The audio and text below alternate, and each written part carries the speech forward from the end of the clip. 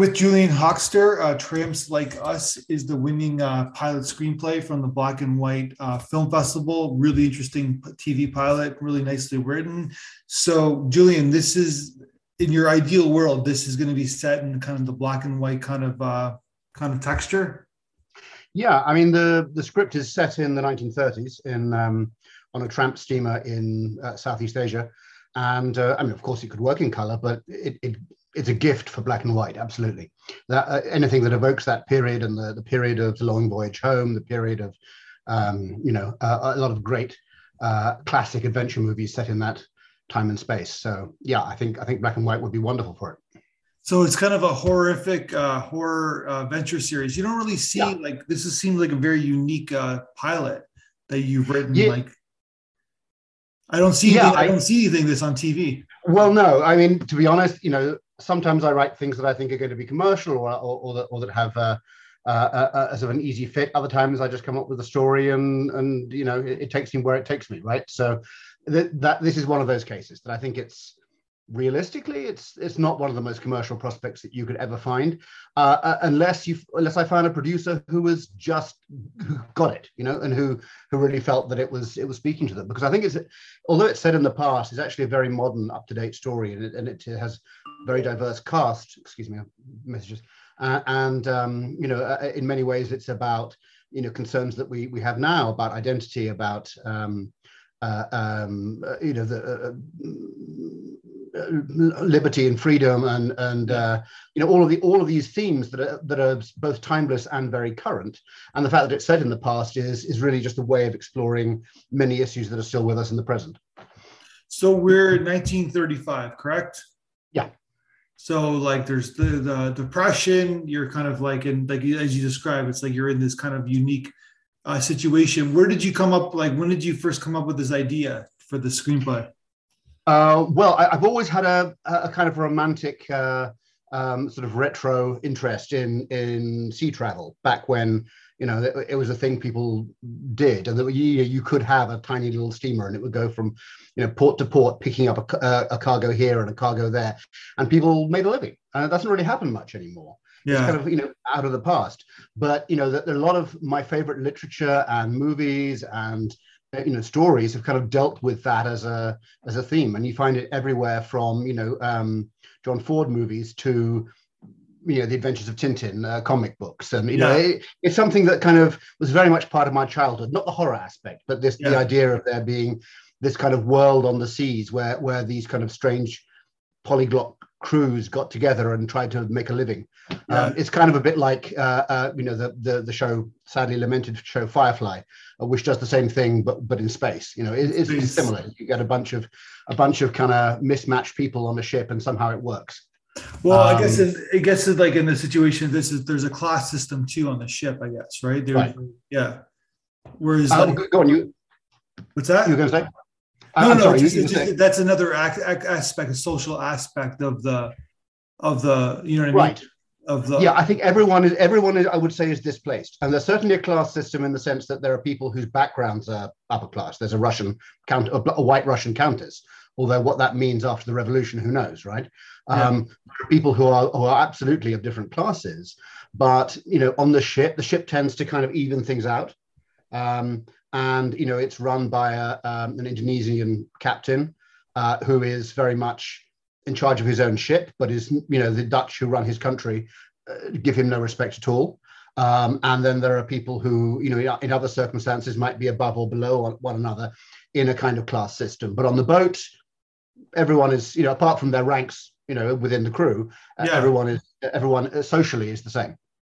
No, it's an interesting, because like the world takes you where like, so that for a pilot it's an open-ended kind of situation where you can kind of use like historical aspects, I guess, right, of like what occurred during this era, obviously right. Fictional aspects, like you can basically kind of like, there's a lot of opportunity for stories, I guess, right? Well, that's the idea. I mean, the idea is that you put this disparate crew of kind of malcontents and ne'er-do-wells and dropouts and refugees on this one boat, and you put it in the middle of kind of a decaying colonial world, the Dutch East Indies, but with other empires around, the British and so on.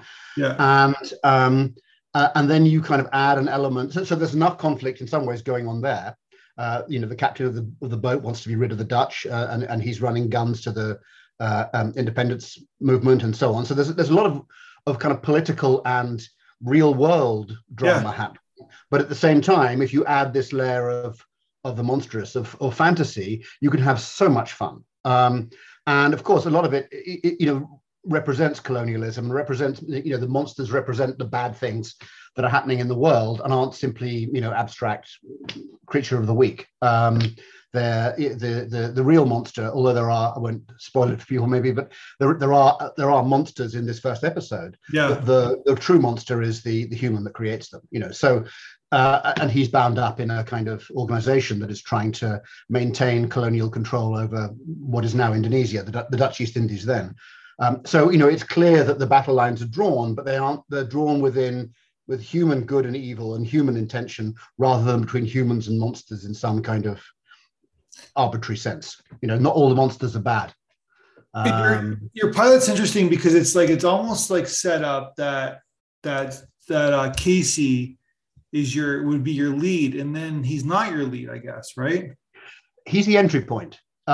Casey, just to explain, Casey is a young Irish seaman who's made his way out to the Dutch East Indies and comes aboard the tramp steamer, the Stella Maris that we're set on. And so he's our way of kind of being introduced to a lot of these concepts. So he isn't the lead. It's really an ensemble.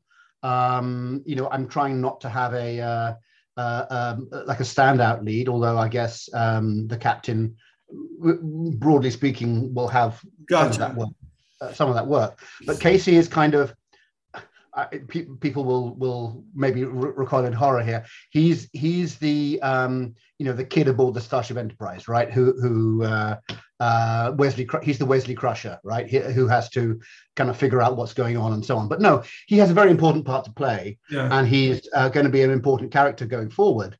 But he's not the lead. He's our way in. He's our way of being introduced to the world. So it's like point of view of the audience. So as he's learning, the audience gets to learn as well. Right. Because including myself, before I researched this script, who the hell knows about tramp steamers in Indonesia in 1935, right? So there's a lot of things that need to be set up or explained. And some of that is easy, and you just do it as you go along, and people do things and you go, oh, I see, that's what they do. But some of it, I think, needs a bit of explanation or a bit of setting out, a bit of exposition.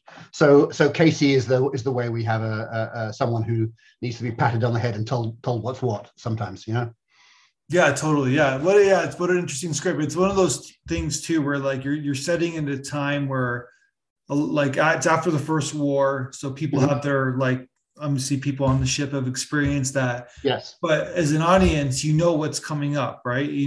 What's happening in the next 5-6 years, I guess, right? This is you've hit the nail on the head. Absolutely. The whole idea of this is that we're in this strange in-between world where around this little tiny ship on the ocean, big movements are happening in the world, and they'll get little bits of it, and it'll get more and more important as the Japanese will invade China in the region, of course, and other momentous events will happen, let alone what's going on in Europe. Mm-hmm. And of course, some of the crew and are refugees. So there's a German Jewish refugee who's the engineer on the ship, for example, and there's a refugee from a previous revolution, the White Russian Countess. So there are already people whose destinies have kind of the momentous changes that are happening in the world have already drawn these people away from their conventional lives and put them on this ship. And yes, as you absolutely point out, totally correctly, the idea of the show is that as the seasons go on, should it be picked up, things are going to get more and more and more tense in the real world, let alone what's happening in the supernatural world. Yeah, no, it's really cool. That's a really great idea. So. I hope this so what motivates you to send to a festival like ourselves or other festivals? You're just looking for feedback? You're looking for to see if it's ready? What's your motivation? Well, a bit of both of those, yeah. So it's always good to have feedback, and the feedback I got, there were lots of useful comments, but there was one particular comment about the way I was writing something that I've taken on board very strongly for my next draft. But yeah, I mean, with something like this, I wrote it for fun. I wrote it because it interests me. I think it's a tough sell, but who knows where it might end up, and it might get reorganized. I mean, some of my work, goes into movies. Others, I'm reorganizing one right now as a web comic. It might end up being a novel. It might, who knows? But it felt like something I wanted to write and try out. And the primary reason why I submitted it to your festival is because of the words black and white. And I thought, oh, okay, here's some people who might get it, here's some people who might, or at least see that there's some fun to be had with this, right? And I'm delighted. I mean, I couldn't be happier that you guys have seen something in it and that you've given it an award, which is wonderful. It's great. But no, I mean, yeah, obviously I'll put it out there, but I'm realistic. I shouldn't say this on screen, I suppose, but realistically, I think it's harder to place it than some shows would be. So so your background is that you work for university, correct? I do. I'm a professor at San Francisco State. And you've written books on screenwriting and Yes, but I've never written, until last year, I'd never written a TV pilot. So one of my big project last year, although I've written screenplays and I've written novels and academic books, but my big project last year was to try and teach myself to write pilots, and so I wrote 4, and this is obviously one of them. And I put them out there just to get a feel for whether there's a response, and then I'm going to talk to my literary manager, and we'll do the usual stuff. Well, I mean, this is what makes you smart, because there's like, it's like an open-ended kind of you're writing the screenplay, because so you've written books on the art of the feature, I guess, right? Right. Yes, primarily. And then so this is the art. This is obviously, you're smart enough. We see it, like everybody's watching television now, right? There's all these streaming services. Well, that's where drama went, right? I mean, all the stories that used to get made as movie dramas, now that's moving to streaming. That's moving to TV. Not all of it, but a lot of it. No, but even the limited series, like it's like a 2-hour movie that turned into a 10-hour movie. Right. That's right. Precisely. Yeah.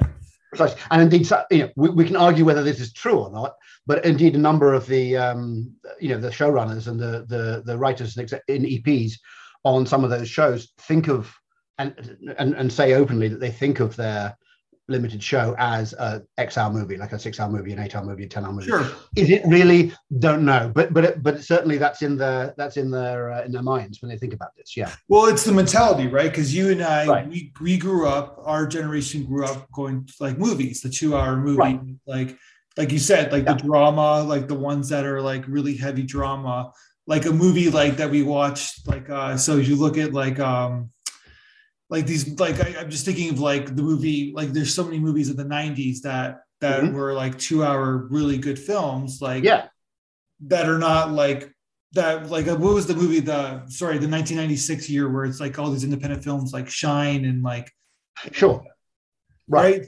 Those were wonderful character driven, usually films. Sure, yeah. Well, most of I mean, you still, there's still what they call, Indiewood, and there are still crossover movies, and there are still some people who are able to make those kinds of films, but most of that drama world has now gone into digital, into streaming, into peak television, or whatever they call it now. They're different, expanded television, whatever you want to call it. Yeah, absolutely. Yeah. But I mean, so in some ways, the TV world is giving drama a wonderful new lease of life. In other ways, it's changing it and making it something else. And I guess that's an open question as to how it works and whether it works. And sometimes it works wonderfully. Other times, I'm not so sure. But we're in like an interesting transitional phase, right, between the old version of film drama and then the influence of all these people who are coming in from the movies into TV or into streaming, who are in interesting ways beginning to change up what you were alluding to this earlier on, but what we think of as a story, and that we're moving away from the conventional a network episode, and what is it being replaced by? When we're in a world in which we don't have, or in many of the services we don't have advertising.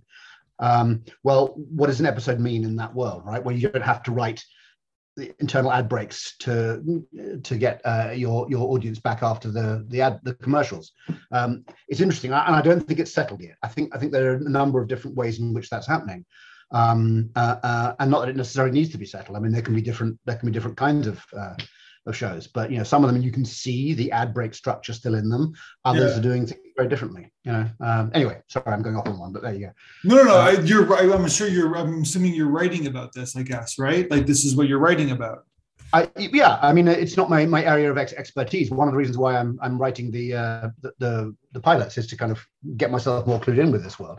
But yes, that's something that went into one of my latest books, and it's something that my students are very keen to talk about, because again, this is something that, of course, is changing as the industry changes.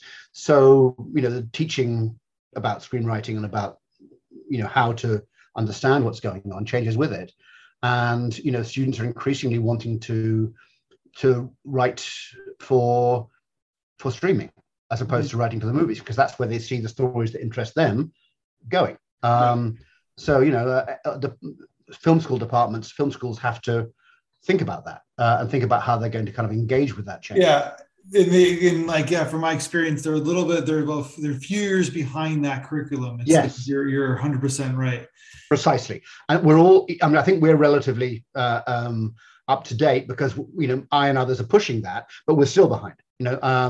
We're certainly ahead of some, but yes, there's absolutely a gap between the reality of the industry and how film schools are reflecting that in the way they teach. Yeah. So no, I wanted to I had a little brain freeze when I was talking to you. I just wanted to jump back because we're from the same generation. So I just want to go back in time and go, okay, so you have 1996, The English Patient, right? Wins Best Picture. Yep. Easily that's going to be a limited series, right? That's a limited series. Sure. Right? Absolutely could be. I take your point. Yeah. And then so Fargo, which becomes a little like Fargo, which becomes a show, yes, series, which is ironic, right? And then you got Secrets and Lies, and then you got Shine, which is like, and then you have Jerry Maguire. So basically, maybe Jerry Maguire is the only film that gets made today, right? I mean, Jerry Maguire. Well, right. I mean, Jerry Maguire is a real movie, right? To use you see how that works as a movie. It's a Hollywood movie. Show me the money. I mean, I think the Mike Leigh film, Secrets and Lies, because that's kind of comes out of a British world, that's more likely to get made, I think. And Mike Leigh as an auteur that can get his films made, or at least sometimes. But the others, tricky. And again, The English Patient is also Anthony Minghella. That's also at least partly an English movie. I'm not an expert on that one, but no, but Anthony Minghella. What I'm saying is that if he's brought up in this era, he's making a series, right? Yeah, I think. Well, that's where this. Yes, I mean, I take your point. That's where the work is, right? Yeah. I mean, that's where so many WGA writers are going. I'm kind of not surprised at all. I mean, friends of mine who've been working in independent film for 20x years are going, well, not just this is where the money is, but this is where I can actually get my story made. Yeah. I know so many writers who have been struggling to get independent films made, for many years. And the new world of expanded TV, of peak TV, is giving them opportunities that the movies haven't for many years, which is great. Obviously, I mean, it's weird to say that, as someone who came up in film and not in television, but we are seeing many more interesting stories getting out there now than we did. And then say something like Queen's Gambit was done in the 90s. That's a 2-hour movie. Basically, that's sort of like probably I mean, who knows? But no, but I take your point. Yeah, that's sort of what it's sort of like. So you as a writer of obviously you wrote this great pilot, but you write about the creative screenwriter. That's basically one of your books, right? Yeah. So it's sort of like where do we go now as a writer? Because instead of doing like this arc of structure for 2-hour structure, you got to have like an 8-hour structure, but also have those kind of like those basically those twists or those turns at the end of every episode, I guess, right? Sure. Yeah. I mean, you've got to think about what an episode means, and I think that depends on your power as well. Yeah. Because the safe way, and this is the way I did it because, as I say, I'm just starting out, figuring out how to write an episode. Yeah. But the safe way is to kind of broadly base it on, the old network structure where you have 4 or 5 acts and you have a payoff and so on. But then, if you're David Lynch, and of course I'm not, you get to basically take a long story and just chop it in sections and really pay no attention to what an episode is. And you just, well, here's my long story. Have this bit, have this bit, have this bit. So I going back to my previous point, to your question, it's hard to give like one answer for that, right? No, of course, yeah. Different. But I mean, interestingly, different people are using it in different ways, and some people are kind of glorying in the episode and what that means, and the idea of seriality, and other people are just basically taking a long story and dividing it into however many sections, and and the episode itself is not intrinsically interesting to them. At least that's my perspective. I mean, and from people I talk to. But I think, I mean, you've got to do that. Sorry, go ahead. No, I just think that your Lynch example is more of an aberration than because he can do that because he's David. He can do that because he's David Lynch, right? True, but even so, I mean, I think that there are people, again, going back to what we were saying a few minutes ago. The idea that there are people, that there are EPs, that there are showrunners who are basically saying, this is an X-hour movie, right? There's still, I think, for many people who are coming from film, there is a sort of a reluctance to fully embrace the episode. And yes, Lynch is the extreme example, but I think there are people who are being less episodic in the way that they write or the way that they run their shows than those who have come, from network, from basic cable, from the traditional way of conceiving of an episode. And I don't think there's a right and wrong here. I think we're in an we're kind of in flux. Yeah. And whether we will settle towards a kind of implicit structure for an episode, or whether it's just going to be an interesting world now where people, are in the sandbox of expanded television and do whatever they want to do, or whatever the streamer will let them do. But your question's a really important one, because writers have got to think about that.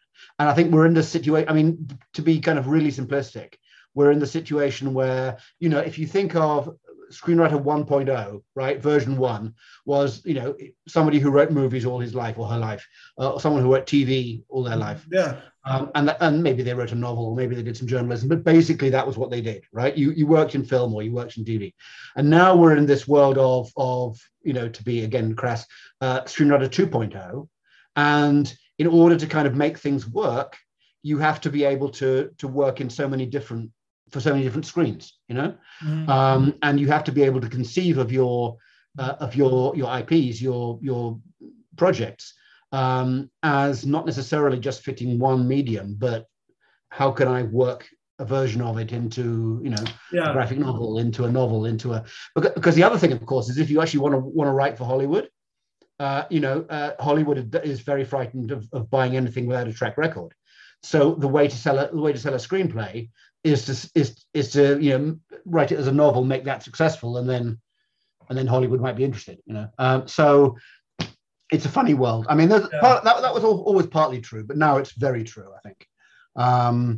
And there's so many writers now who are writing things for other media, who are writing graphic novels, who are writing novels, who are writing web comics, all kinds of things, and then the success of that then becomes the bridge that they need in order to get something taken to series or made into a Hollywood movie. But trying to sell a high concept movie to Hollywood now, the spec market almost doesn't exist. It's very hard, I think. Yeah, exactly. It's almost impossible. Basically, you have to have like a body of work first before you're able to do what you're saying. Right? And they're not, and they're increasingly they're interested in their own IPs and not in in assignments and not in buying specs. They'll hire you for they'll hire for you their idea. If they like your spec, They'll Yes. take they'll take your writing style, but then they'll Exactly. write their idea. Exactly so. The spec is your calling card, not what you're going to sell. No, yeah. Yeah. And that's It's what like the spec buys you the assignment. Right? Pardon me? That's what a lot of the screenwriters don't understand, is that that's what they want. They just want your kind of style and kind of talent, and not your idea. Right. It's like you write a spec to prove that you have talent, to prove that you're a safe pair of hands, to prove that you can do that screenwriting thing. Yeah. They don't want your spec, but they do potentially want you, because you're cheap, to do an assignment for them, on a and then in 20 years you can take the screenplay out of your sock closet, sock drawer. Well, right. You can do it, right? So it's always there. I mean, this is the thing I always tell my students, that even if they're kind of struggling through the first draft of the first screenplay they've ever written, and it has some good ideas, but obviously they haven't fully learned how to do it yet. I always tell them, finish it, because then they actually have a saleable object, and they may put it on a shelf metaphorically and not look at it for 10 years, but they might come back to it, they might revise it, and who knows where it might go. I mean, just this week, a script that my ex-writing partner and I wrote and had optioned, I don't know, almost 20 years ago, has just got interest again. And who knows what will happen with it. It may, possibly nothing, but the fact that it actually existed in the world means that it's still there, and the producer can still look at it. So it's that thing that, get something there, get something finished, get something out there that you can show, and then it may not go anywhere now, but it might, as you say, in 20 years time, who knows, right? Because so many young screenwriters start 10 scripts and never finish one. And I, after a point, I get it, right? We've all got scripts that we haven't finished, but you need to finish. You need to get something that you can. But also, it's like that's how you rewrite it, right? Like that's like you got to finish it, rewrite it, right? So absolutely, yeah. But you got to get through draft 1 before you can get to draft 10. 100%, yeah. It's a metaphor for life in a lot of ways, right? Well, right, yes, and just for work. I mean, if you don't finish a thing, no one's going to pay you for it, right? No, exactly. Building a house, writing a screenplay. I mean, yeah. No, seriously, it's like you gotta finish things through. So even if it's the really difficult and you don't like it, you gotta finish it through, right? Well, because if for no other reason that when you've done it once, the second one becomes easier. It doesn't become easy, but becomes easier because at least you can do it. You can get from fade up to fade down. Yeah. And that's a big achievement. I think, again, thinking as a film school professor, what about writing for students, undergrad students particularly, who are 20, 22, writing a screenplay is a really hard ask. I mean, short of maybe making a thesis film or something, I think it's the hardest thing we ask them to do, in film school. When I mean, yes, of course, there are some people that age who are remarkably fluent and able to do it, but it's a very, very hard thing to do, and I am full of admiration for my students, working on it and getting through it. I think it's a tough. I don't know whether if I was 22, I'm not sure I could have done it. It's funny because you brought up the thesis film and you said those are the 2 hardest things to do, whereas the thesis film is like a complete collaborative experience, where you have to deal with or work with or collaborate and create with a bunch of people, many different departments, many different talents. Right. Yeah. From actors to cinematographers to sound designers. But then writing a screenplay is an individual journey, right? Like it's like, right. You got to go into your own little world to write it, I guess, right? Well, that's right. And it seems to me that they're both terrifying and hard as hell in different ways.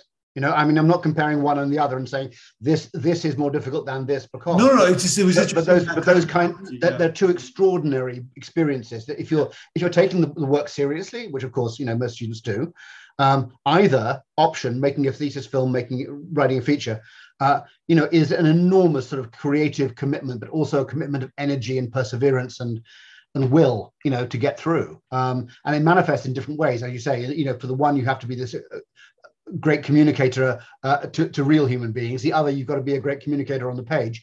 Well, a bit of both, of course, in both ways, but you know what I mean. And either way, it's an enormous undertaking and something that it never ceases to impress me that the I call them kids, that's unfair, but young adults of in their early 20s can take on board, particularly in our situation at SF State, where a lot of them are, first generation in college and not economically well set. Of course. So they're working full time while they're doing it, and I'm like, well, again, could I have done that? Probably not at their age. Probably not. And also life experience gets involved, and you got to figure out. It's hard to write a screenplay when you don't know who you are either, right? So yeah. Absolutely. I mean, the cheesy answer to that is, well, you'll find out as you write. But let's pretend I didn't say that. But no, you're absolutely right. Yeah. It's very hard. It's hard at the best of times. Yeah. Well, this is it's a great screenplay that you wrote, a great pilot. We're glad to talk to you because, we write it with people read it and they grade it without seeing a title page, not a name. And you dive into who you are, and you can go on your Amazon page. You'll have a link on your Amazon. You got you have 4 books on screenwriting, right? Well, 3 books that are kind of how-to, and then a couple of books that are, more academic, about academic, okay, screenwriting history and the industry and those kind of things. Gotcha. Yeah, it's like sort of what we're kind of talking about, and kind of where are we going in the future, I guess. Yeah, exactly. Yeah. So yeah, really, really interesting. Creative screenwriter, pleasures of screen structure. Write what you don't know. Right. That's an interesting title. So yeah. Well, yeah. Hopefully, people will get something from them. But seriously, it's been a real pleasure chatting with you about the story and about the world of writing right now. It's been great fun, and I appreciate the opportunity. Yeah. Well, let's talk again. Happy to. Anytime.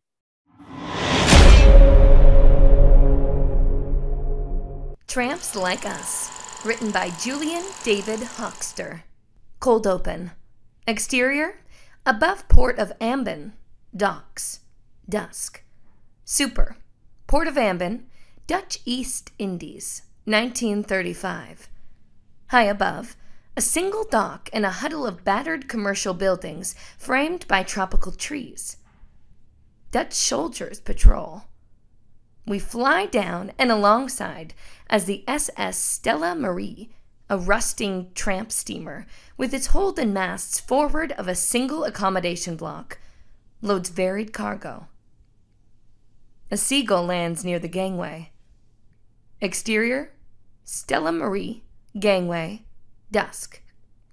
Seaman Ardell Casey, 20, green, keen, and Irish, approaches the gangway carrying his duffel. Sean Connolly, 39, a bull of an Irish second mate, awaits him. Evening, Mr. Mate. Name's Casey. Permission to come aboard? We expected you hours ago. Sorry, I'm new in town. I got lost. Between the barrels and the brothels, it's easy to miss this one single dock. Casey flustered. Sean grins evilly. Where are you from, boy? Ballyconneely. It's in County Galway. Saints preserve us some herring chokers. Well, I suppose you better come aboard before you lose yourself again, Galway man. Casey climbs the ramp. This your first time on a tramp? Aye, I worked my way out in a tanker, Silver Line. Fancied a change and thought I'd have a wee bit of an adventure. The only adventure you'll have on a tramp steamer is flipping a coin to see if you get paid. We sail from shitholes to dung heaps on every continent, taking the cargoes we can get. Well then, it's not too late to change your mind. I won't tell your ma if you don't. No, Get your bag stowed and don't stop to choke any herrings along the way, 'cause we sail with the tide. Junior Roberts Jr., 30, goes by JR. The square-jawed, blonde-haired American first mate strolls over. Another project, Sean? Gonna make a proper seaman of him? I'll make a proper Irishman of him. The other is a taller order. I've come for an adventure, he says. The poor wee idiot. You can still smell the Galway peat on his sea boots. That sounds like me a few years ago. Less the accent. Aye, and me a good many years before that. You'd think we would learn. The Irish are doomed to rove. And Yanks are doomed to... I don't know. Oh, and we're talking such a fine load of old bollocks there until you ruined it, JR. Don't worry, you'll find yourself your grand purpose one day. JR smiles wistfully. Sure I will, just like you did. I did enough searching in the war against the British, and then out in the world, then down in a bottle. Now I'm content to look no further than the bow of this ship. But you still have the spark of adventure in your eye. God help you. Not to rain on this moment of jolly reminiscence, but if the Dutch catch wind of what Beetle Joe is loading in those crates marked machine parts, we'll all have an adventure. At the end of a rope. Another tween deck special, is it? Who's it for this time? The communists, the nationalists, or the Muslims? Or all three? I can't keep up with it. Just thought you should know. Aye. JR walks away. Up the RA.